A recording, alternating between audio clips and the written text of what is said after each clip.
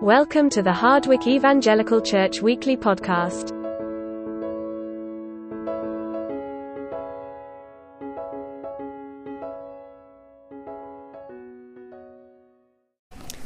Every so often, as we're preaching, we do what we call a holy habit. We talk about a holy habit, a practice that we might want to put in our lives, maybe that we don't do enough, or something that we do, and we just want to perhaps explain it or think about it again, reflect on it.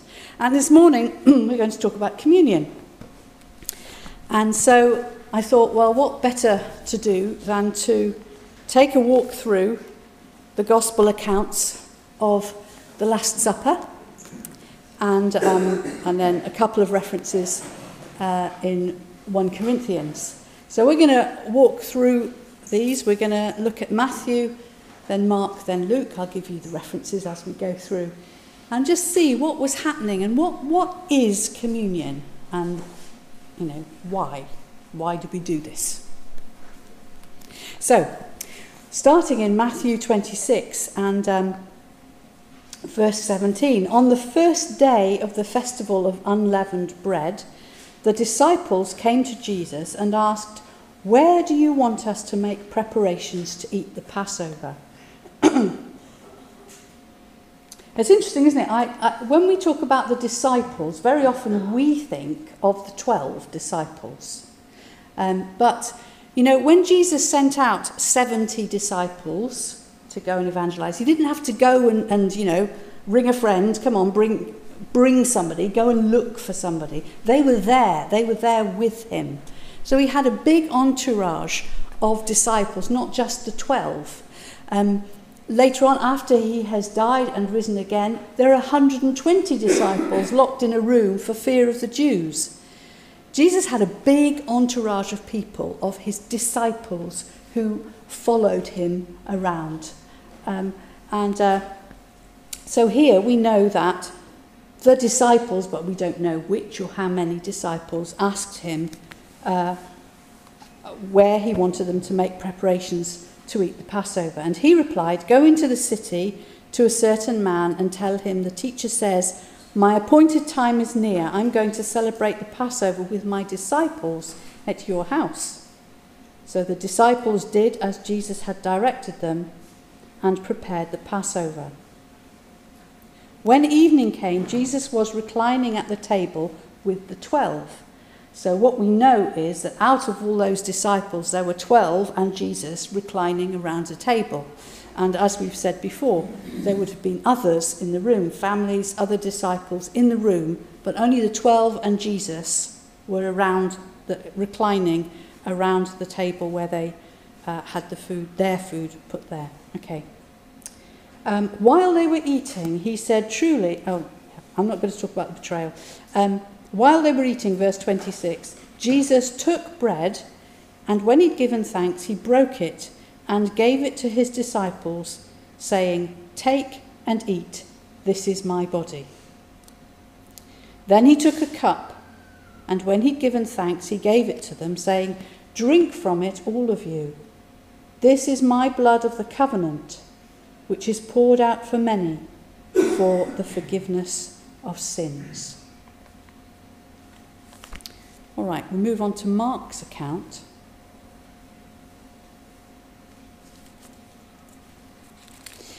Mark 14, and starting with verse 12. I'll just pick out a few bits here. On the first day of the festival of unleavened bread, when it was customary to sacrifice the Passover lamb, Jesus' disciples asked him, "Where do you want us to go and make preparations to eat the Passover?" So he sent 2 of his disciples, telling them, "Go into the city, and a man carrying a jar of water will meet you. Follow him, say to the owner of the house he enters, 'The teacher asks, where is my guest room, where I may eat the Passover with my disciples? He will show you a large room upstairs, furnished and ready. Make preparations for us there.'" So actually, out of those disciples who came and asked him what they should do, he sent 2 of them off to go and make preparations. I doubt if they did it all themselves. I imagine that they organised it. They said, you cook this, you do that, you do the other. And that's probably how it worked. When evening came, verse 17, Jesus arrived with the 12. They were reclining at the table eating. And then he talks about being betrayed. Then in verse 22, while they were eating, Jesus took bread, and when he'd given thanks, he broke it and gave it to his disciples, saying, "Take it, this is my body." Then he took a cup, and when he'd given thanks, he gave it to them, and they all drank from it. "This is my blood of the covenant," some manuscripts say the new covenant, "which is poured out for many," he said to them. Okay, let's look at Luke.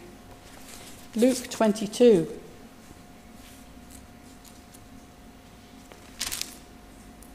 Verse 7. Then came the day of unleavened bread on which the Passover lamb had to be sacrificed. Jesus sent Peter and John, saying, "Go and make preparations for us to eat the Passover." Okay, so now we know that the two who were sent are Peter and John, and they went to prepare the Passover.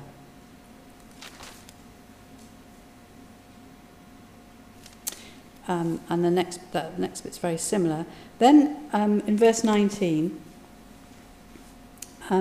as they are eating, it says, "He took bread, gave thanks and broke it and gave it to them, saying, 'This is my body given for you. Do this in remembrance of me.' In the same way, after the supper, he took the cup, saying, 'This cup is the new covenant in my blood, which is poured out for you.'"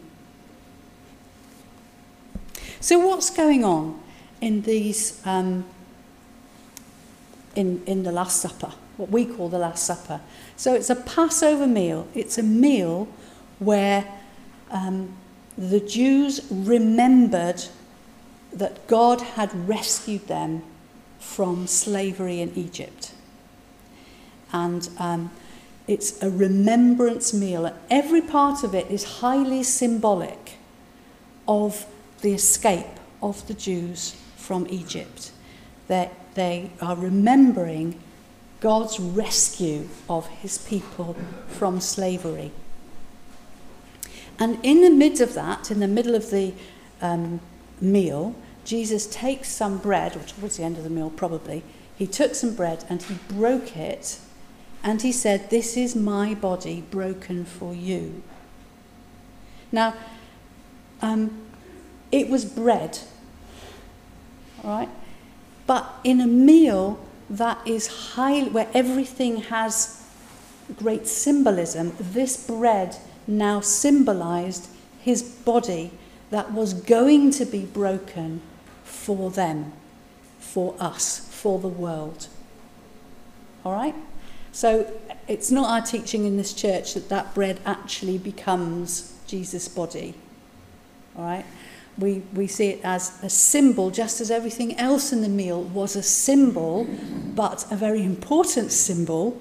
So this is a symbol of Jesus' body that is going to be broken in death for the forgiveness of sins. It's a sign of the new covenant, the new relationship that is going to happen, going to come about between God and people because of Jesus' death. Okay, so Jesus takes the bread and he breaks it and he passes it around and says, "Take, eat. This is my body. It is broken." It says various things: broken for you, given for you. I think that's it. Okay, or given for many, I think is another one. So that's what's happening there. And then he takes a cup of wine, probably, and he says, "This is, drink. This is my blood. This is the blood of the new covenant. This is the blood for the forgiveness of sins." So he's saying his death, when he talks about the breaking of his body and the shedding of his blood, it's talking about his death. His death that the disciple hadn't yet happened, it's going to happen. And he says it is done for this reason, for the forgiveness of sins. It's done for you. It's done for many. It's done to inaugurate a new relationship between God and people. That's only possible because of Jesus' death. And as Will was reading at the beginning, the law and the sacrifices were only a shadow of what was to come. They dealt with sin for a short while. Jesus' death dealt with sin once and for all. We do not have to bear the consequences of our sin as we come to Christ and accept what he's done for us. Right, let's go to 1 Corinthians.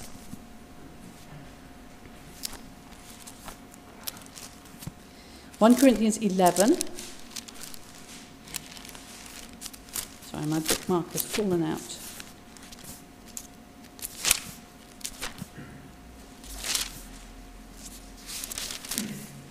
Now, I'm not going to go into the whole scenario of what's happening here. I'm just going to look at the bits that specifically talk about what the Lord's Supper or communion is. All right, because that would be another whole talk. But what Paul says here is, in verse 23, "For I received from the Lord what I also passed on to you. The Lord Jesus, on the night he was betrayed, took bread, and when he'd given thanks, he broke it and said, 'This is my body, which is for you. Do this in remembrance of me.' In the same way, after supper, he took the cup, saying, 'This cup is the new covenant in my blood. Do this, whenever you drink it, in remembrance of me. For whenever you eat this bread and drink..." So this is not Jesus talking now, this is now Paul talking. "For whenever you eat this bread and drink this cup, you proclaim the Lord's death until he comes." It's interesting, one of the things that Paul picks up there that is said in earlier is Jesus says, "Do this whenever you drink it." Right? So some people decide that refers to just the Passover. And so in some churches they only take communion once a year because you celebrate Passover once a year and it's part of that meal. For other people, it's whenever we are meeting together, perhaps, that we, as part of our meal, do this, we break bread together. Some churches will break bread once a month, some will break bread once a week, some have services during the week to break bread. So it's not clear whether, which one should do. Does it matter which one should do? I think probably not. But that whenever we come together in this way and break bread together, eat together, we can break bread and remember Christ's death. Now, the other thing that's really important, or another thing that's really important here, is I said that the Passover meal, is to remember God's action of rescuing his people. Passover is all about remembering what God's done. And Jesus then says, "Do this in remembrance of me." I imagine if the Pharisees had been there, they would have shouted, "Blasphemy! We've got him now," because he is claiming to be God. And I think that's highly significant. That just as we remember what God did to rescue his people in history, in the past, now he's saying, do this to remember him, because he was just about to rescue the world from the consequences of sin.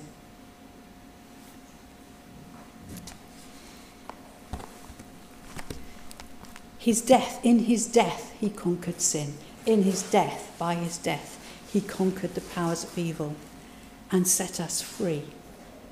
And so Paul says, whenever you eat this bread and drink this cup, you proclaim the Lord's death until he comes. And so when we take communion, we're proclaiming Jesus' death. until he comes again. And I think we're not just proclaiming it to each other or anybody else who happens to be in the room. I think we're proclaiming it to the heavenly powers as well, and just reminding them actually they're defeated. So there's that. We're remembering what Jesus did. We're proclaiming what Jesus did. And then we turn back just a page in my Bible to 1 Corinthians 10. Paul is talking about, he's talking about not eating meat that's sacrificed to idols. But he's talking in verse 16 about what we call communion. Is not the cup of thanksgiving for which we give thanks a participation in the blood of Christ?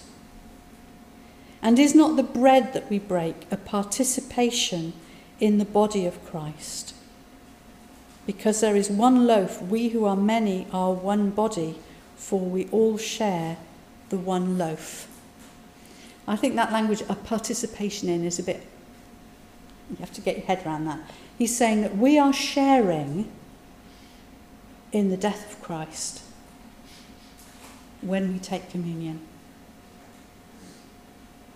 It doesn't mean that we're dying, or we're going to die right now or anything like that. It means that we are sharing in what Jesus achieved through his death. We are the beneficiaries, if you like, of what Jesus did on the cross. We are sharing, and we are sharing that as a body. We are sharing in the benefits of what Jesus did. So when we take communion, we are, in fact, from here, what it says, we are remembering Christ's death, we are proclaiming Christ's death, and we are sharing in his death.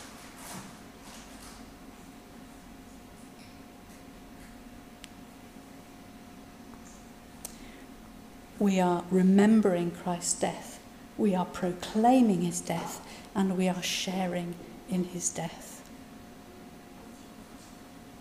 Amazing that we can do that.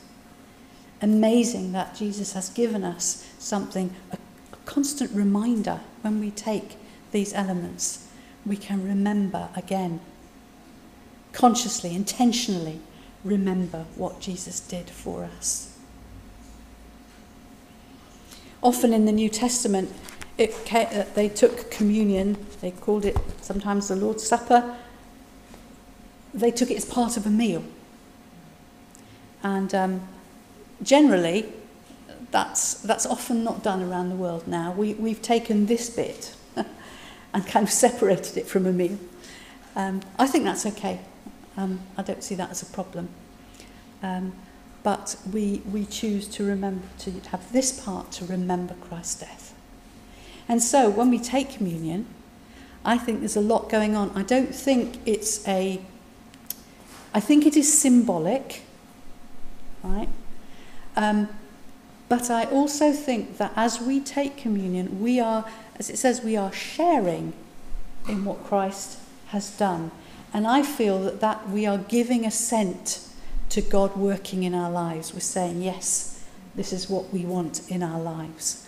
Now, the Bible doesn't say that, but I think that's what we're doing when we take it. We're taking part in this. So in a moment, we're going to take communion. And,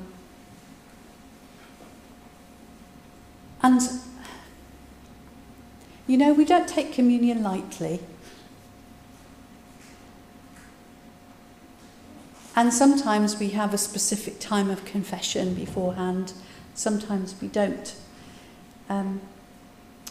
But I think that today, as we just reflect for a moment, let us reflect and bring all that's happened this week to God. There may be things we want to say sorry to him for. There may be things that we want to kind of show him that we're really pleased about. But let's take a moment to bring those things before God. Take a moment to listen to what he might be saying to us in that, and to reflect on what we're going to do in a few moments when we take communion.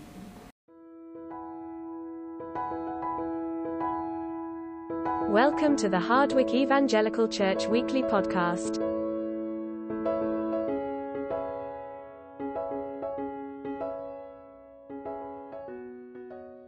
Reading from Jonah chapter 2, Jonah's prayer. From inside the fish, Jonah prayed to the Lord, his God. He said, "In my distress I called to the Lord, and he answered me.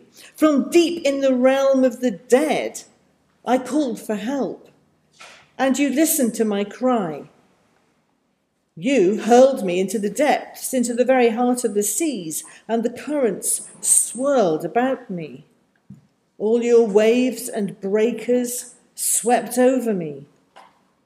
I said, I've been banished from your sight. Yet I will look again on your holy temple. The engulfing waters threatened me. The deep surrounded me. Seaweed was wrapped around my head. To the roots of the mountains, I sank down. The earth beneath barred me in forever.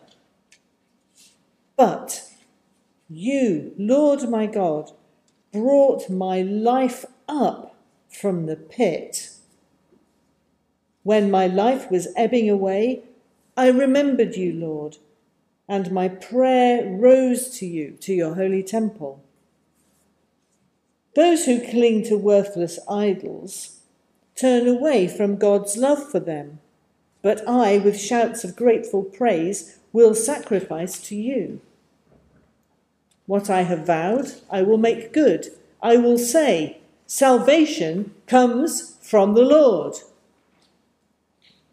And the Lord commanded the fish, and it vomited Jonah onto dry land. One of the few places where we have the word vomit in the Bible. We sing lots of songs of victory in the church, lots of joy, lots of enthusiasm, and that can make church unbearable for some people when they're going through bad times. In this church, we try not to make that mistake. We include songs of all different emotions, songs that encourage us in times of despair, in times of fear.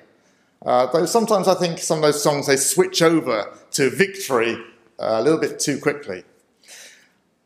The songs in the Bible, especially in the Psalms and also some other places like here in Jonah 2, they're more realistic. They deal with all emotions. Life isn't full of sunshine and health and happiness and victory over all the problems that we have. Life includes rain and unhappiness and the problems that we're hoping that we'll be able to overcome. If your life doesn't include any of those things, then pinch yourself now because you've already fallen asleep. Our lives have problems, and if they didn't, then the psalmist would have nothing to thank God for when he thanks God for his help. Mind you, we do have a pretty good life compared to most of the world. Well, we've got enough food. In fact, usually the problem is we got too much food.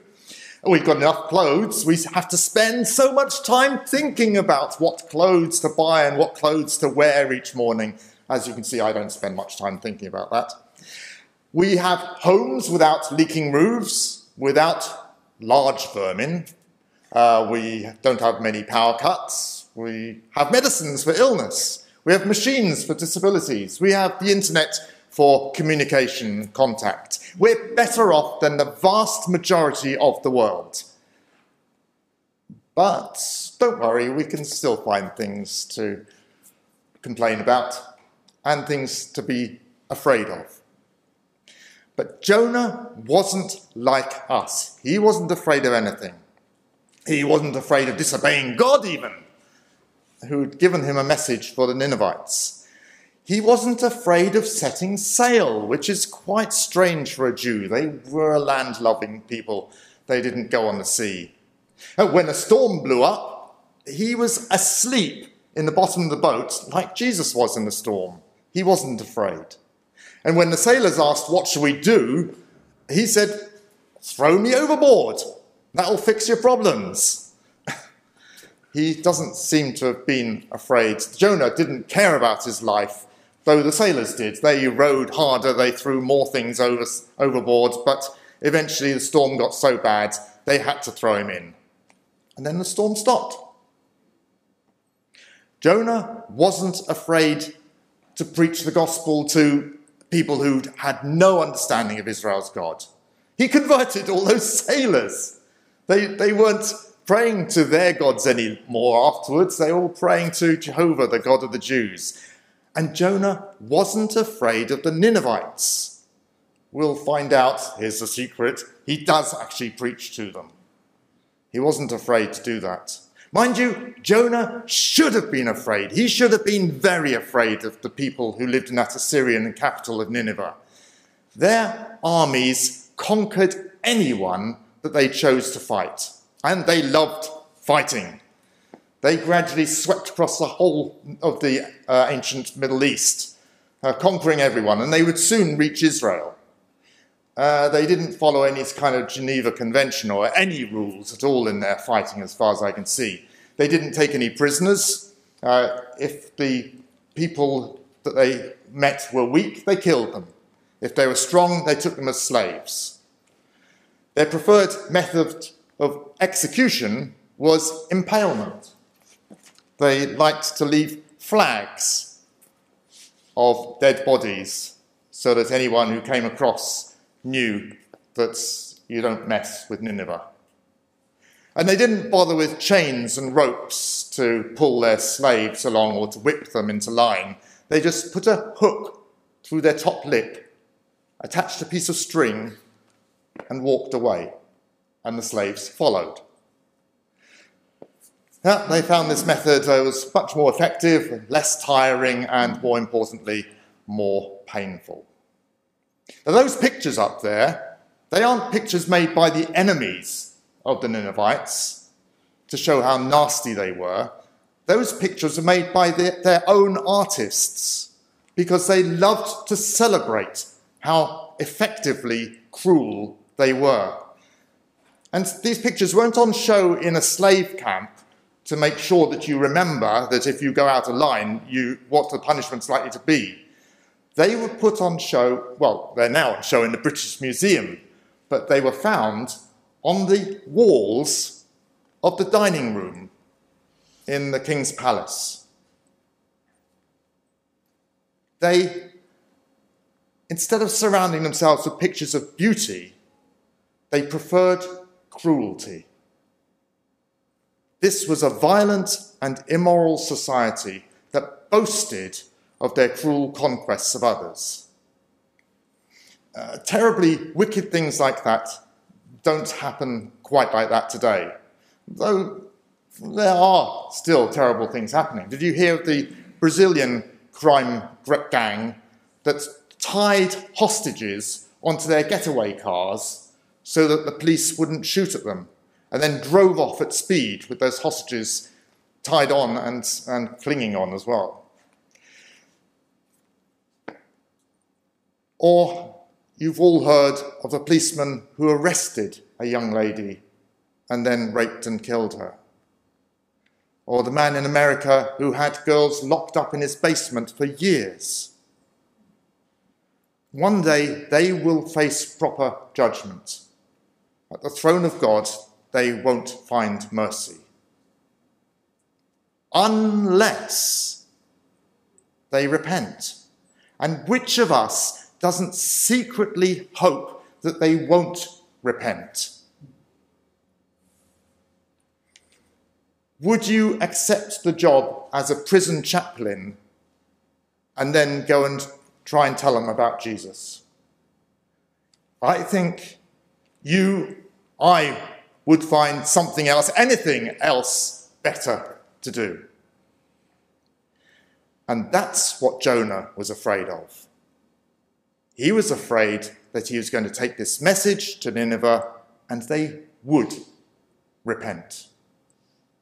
He wasn't afraid of what they might do to him. He was afraid they might listen to him. And then God would relent and not destroy those terrible Ninevites. So what did he do? What would you do in that situation? Well, you have to find out in the next chapters, because of course you haven't read them yet. But in the meantime, Jonah's okay. Jonah is fine. He's a way out of it, and he's not going to have to face that terrible problem. Though, of course, this is Jonah's view. We don't know what the big fish looked like from the outside, but this is what it looked like on the inside.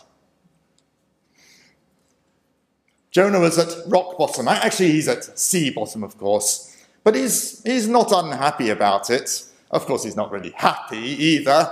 He's resigned himself to his fate. He tells himself, okay, I'm dead now.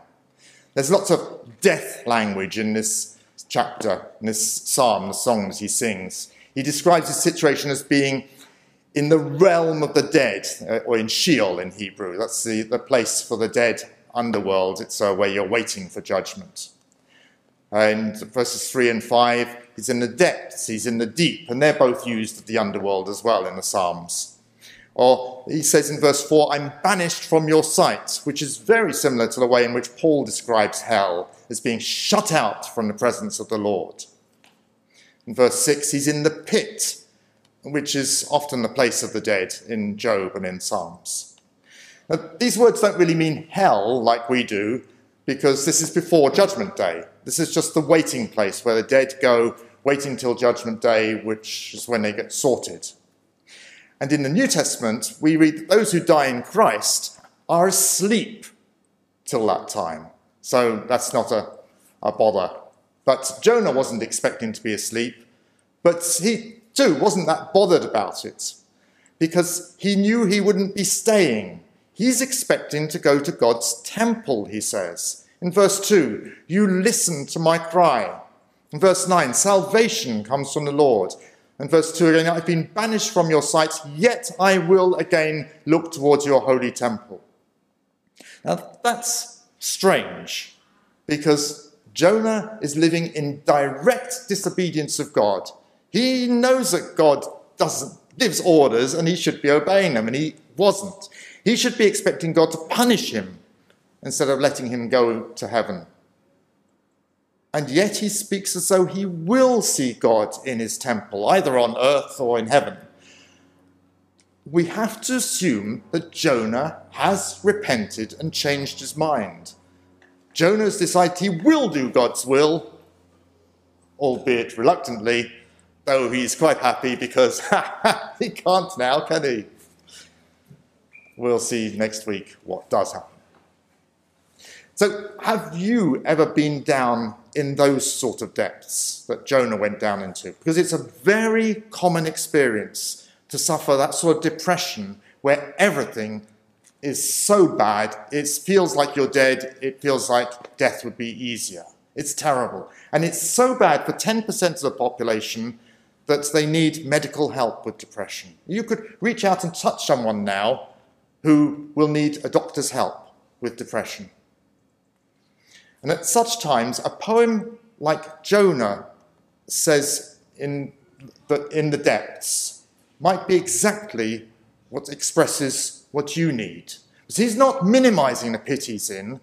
He's not saying, oh, well, it's okay. He knows how deep he's sunk. And he speaks as though his best hope is death. Because there's no word of rescue, no word of life in this chapter. But significantly, he knows that God will accept him, even after he's disobeyed God. He's sorry for it, and he knows he should have acted differently. And most importantly, he knows God does forgive those who ask for forgiveness. And the worst thing about depression is the way it isolates you. It isolates you from absolutely everyone. Even those who are closest to you, they seem to be separated by an invisible barrier. And if they insist on trying to get close to you, insist on trying to comfort you, you just push them away. Depression is the ultimate loneliness. And even God appears to be shut out from you. When you pray, your prayers bounce off the ceiling. And Jonah's answer is the only one I know. To remember that actually, despite everything that seems to be telling you the contrary, God is there. Remember the fact that God is there. It doesn't feel like he's there, but Jonah remembers worshipping him in the temple, and he says to himself, I will meet God again. I will worship him like I did in the temple. It will happen. And even if it doesn't happen in this life, it will happen in eternity. But the cruelest thing is that while you're feeling like that, while you're feeling isolated from God, he's even closer to you than at any other time. That's when he's carrying you, as in the Footprints poem. You have to ignore what you feel and remember that fact. Fight the feelings with facts. Fight the fears with facts. God is there. And those people around you, they do love you. And God will rescue you from this. Now, I'm pleased to say I only know about that sort of depression from observation, not from experience. I've had a few periods when I've been down, but not that down. But I've seen what real depression is an awful lot. I've seen depression in others a great deal because of my own Jonah experience. I haven't been down to the pits, but I have been to Tarshish Medical School. When I became a Christian as a teenager, my schoolmates ribbed me. They said, Dave, you're going to become a priest, are you? Maybe you're going to be a monk. Yeah. And I go, of course not. No. And those denials set me against a course which I suspect that God wanted. I was interested in medicine. I was interested especially in psychiatry. And that's in particular what I studied for. And I set off for Tarshish Medical School. But I wasn't watching God's signposts. Yeah, that innocent little boy went off, left home. On the way, I went to a conference, which was occurring for a couple of days before the first term started. I took a tent so that I wouldn't have to pay the residential fees. And so in the evening, I went to go and find somewhere to camp. And I found a nice flat spot at the bottom of a cliff. And it was in a sort of gorge, so it was away from the noisy wind, which sort of keeps you awake at night in the tent. That night was the biggest storm of the decade.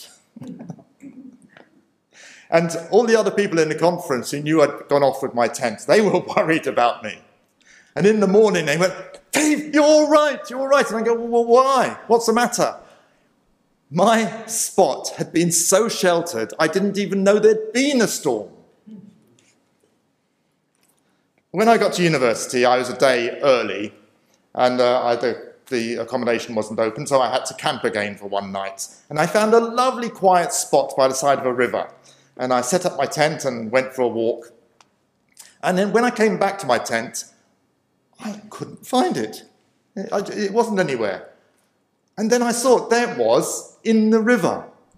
The river had risen and spread so much in just that 1 hour that now my tent was mostly underwater.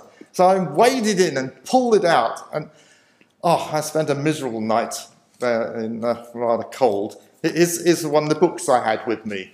You'd still see the watermarks. I just couldn't get the water out of it. It's terrible. And I should have thought about what I was experiencing. I should have thought about what God was gently pointing out to me. At the conference, everything went unexpectedly smoothly. And that conference concerns the evangelism of Jews. And then when I camped at a lovely spot by the medical school, disaster happened. And what was the book I was reading? It's a Hebrew and English book of Psalms. Even there, God was pointing at me, prodding me, pushing me away from medicine, and I wasn't listening. I just carried on in the wrong direction. And in the first year, I failed almost all my exams. I've always been good at science, but I failed them all. In the second year, I failed even more exams. In fact, I failed so many I had to resit that year. Altogether at university, I sat down and counted them up once. I failed 40 exams, not 14, 40 exams. Most people don't take that many at university level. I failed that many. And they decided that I shouldn't continue. Well, would you want me as a GP? During those studies, I'd been a leader in the Christian Union. I'd been preaching in various churches. And the thought went through my head that perhaps I should change my direction and follow that path. And so after thinking about it, I became a social worker. And I was fired after about 6 months. So I did painting and decorating. Oh, I remember that day when I tipped a pot of paint, and it went all over the floor. Fortunately, the floor was just wood, so I painted the floor as well. But then I must have got some paint on my shoes because I walked footprints all over the dark blue carpet of this person's house. Were you overcome with emotion? Fortunately, there was another firm of painters there who told me the trick of how to get paint out of carpet, so which of course I can't tell you because it's a professional trick. I became a salesman. I sold burglar alarms and security equipment to factories. During that time, I went through about more than a dozen occupations. During that time, I was also preaching a lot more in local churches. And one day, the minister who arranged a lot of my preaching engagements, he said, "Look, boyo," I can't do a Welsh accent, but that's how he spoke, boyo. "One day you're going to go to ministerial college, so why not apply now?" Okay, at the end of my first year in ministerial college, the principal called me to his office. And I thought, standing on the carpet in front of his desk, I've been here before. Clearly I failed these exams too. But instead, he invited me to sit down and he said, "Look, if you carry on like you're doing, you're going to get a first. And we've never had one of those in this college, so we'd rather like you to do that. And we'd like you to go and do university research instead of going to a church." And I said, no, I made that mistake enough. I've already been down. I'm not going to avoid the ministry. And I said, no. The Lord's called me to the ministry and I'm not going to deviate again. But he kept on and on. He wouldn't let me out of his office. He just said, no, this is really important and you must go and do this. And you should go and do a research degree. And I said, look, okay, I'll do a deal. I'll only go and do a research degree if I get 3 things. First, I do get that first-class degree. That's very unlikely. No one had ever done that before. This was in the days before the inflation in degrees. And I'll only go if I get government funding. That was available to just a few of the top firsts in the country. Now, I'll only apply to Cambridge because I thought it's the most impossible place I could think of. Yeah, well, you know what happened, don't you? And looking back, I wonder if God had to humiliate me so much at that point where I was just failing, and then thrown out, and absolutely everything I did went wrong. And then I remembered a prayer I'd prayed. I'd always been prone to big-headedness and occasionally felt convicted about that. And in some fit of enthusiasm, I prayed that God would break my pride. We used to sing a song in the old days, break me, melt me, mould me, fill me.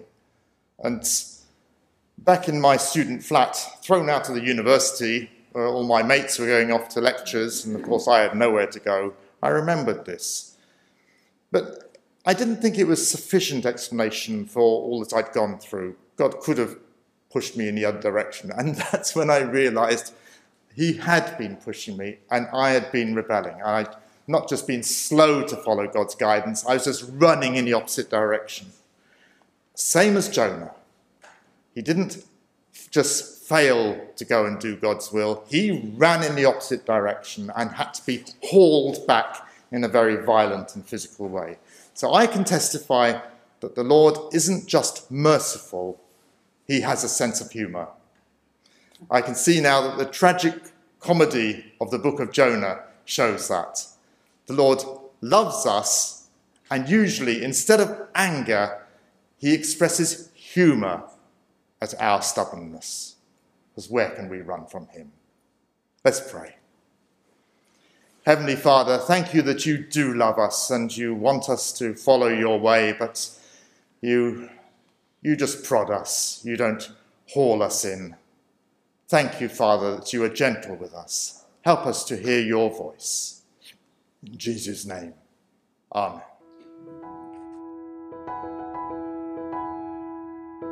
For more information about Hardwick Evangelical Church, please click the website link in our bio.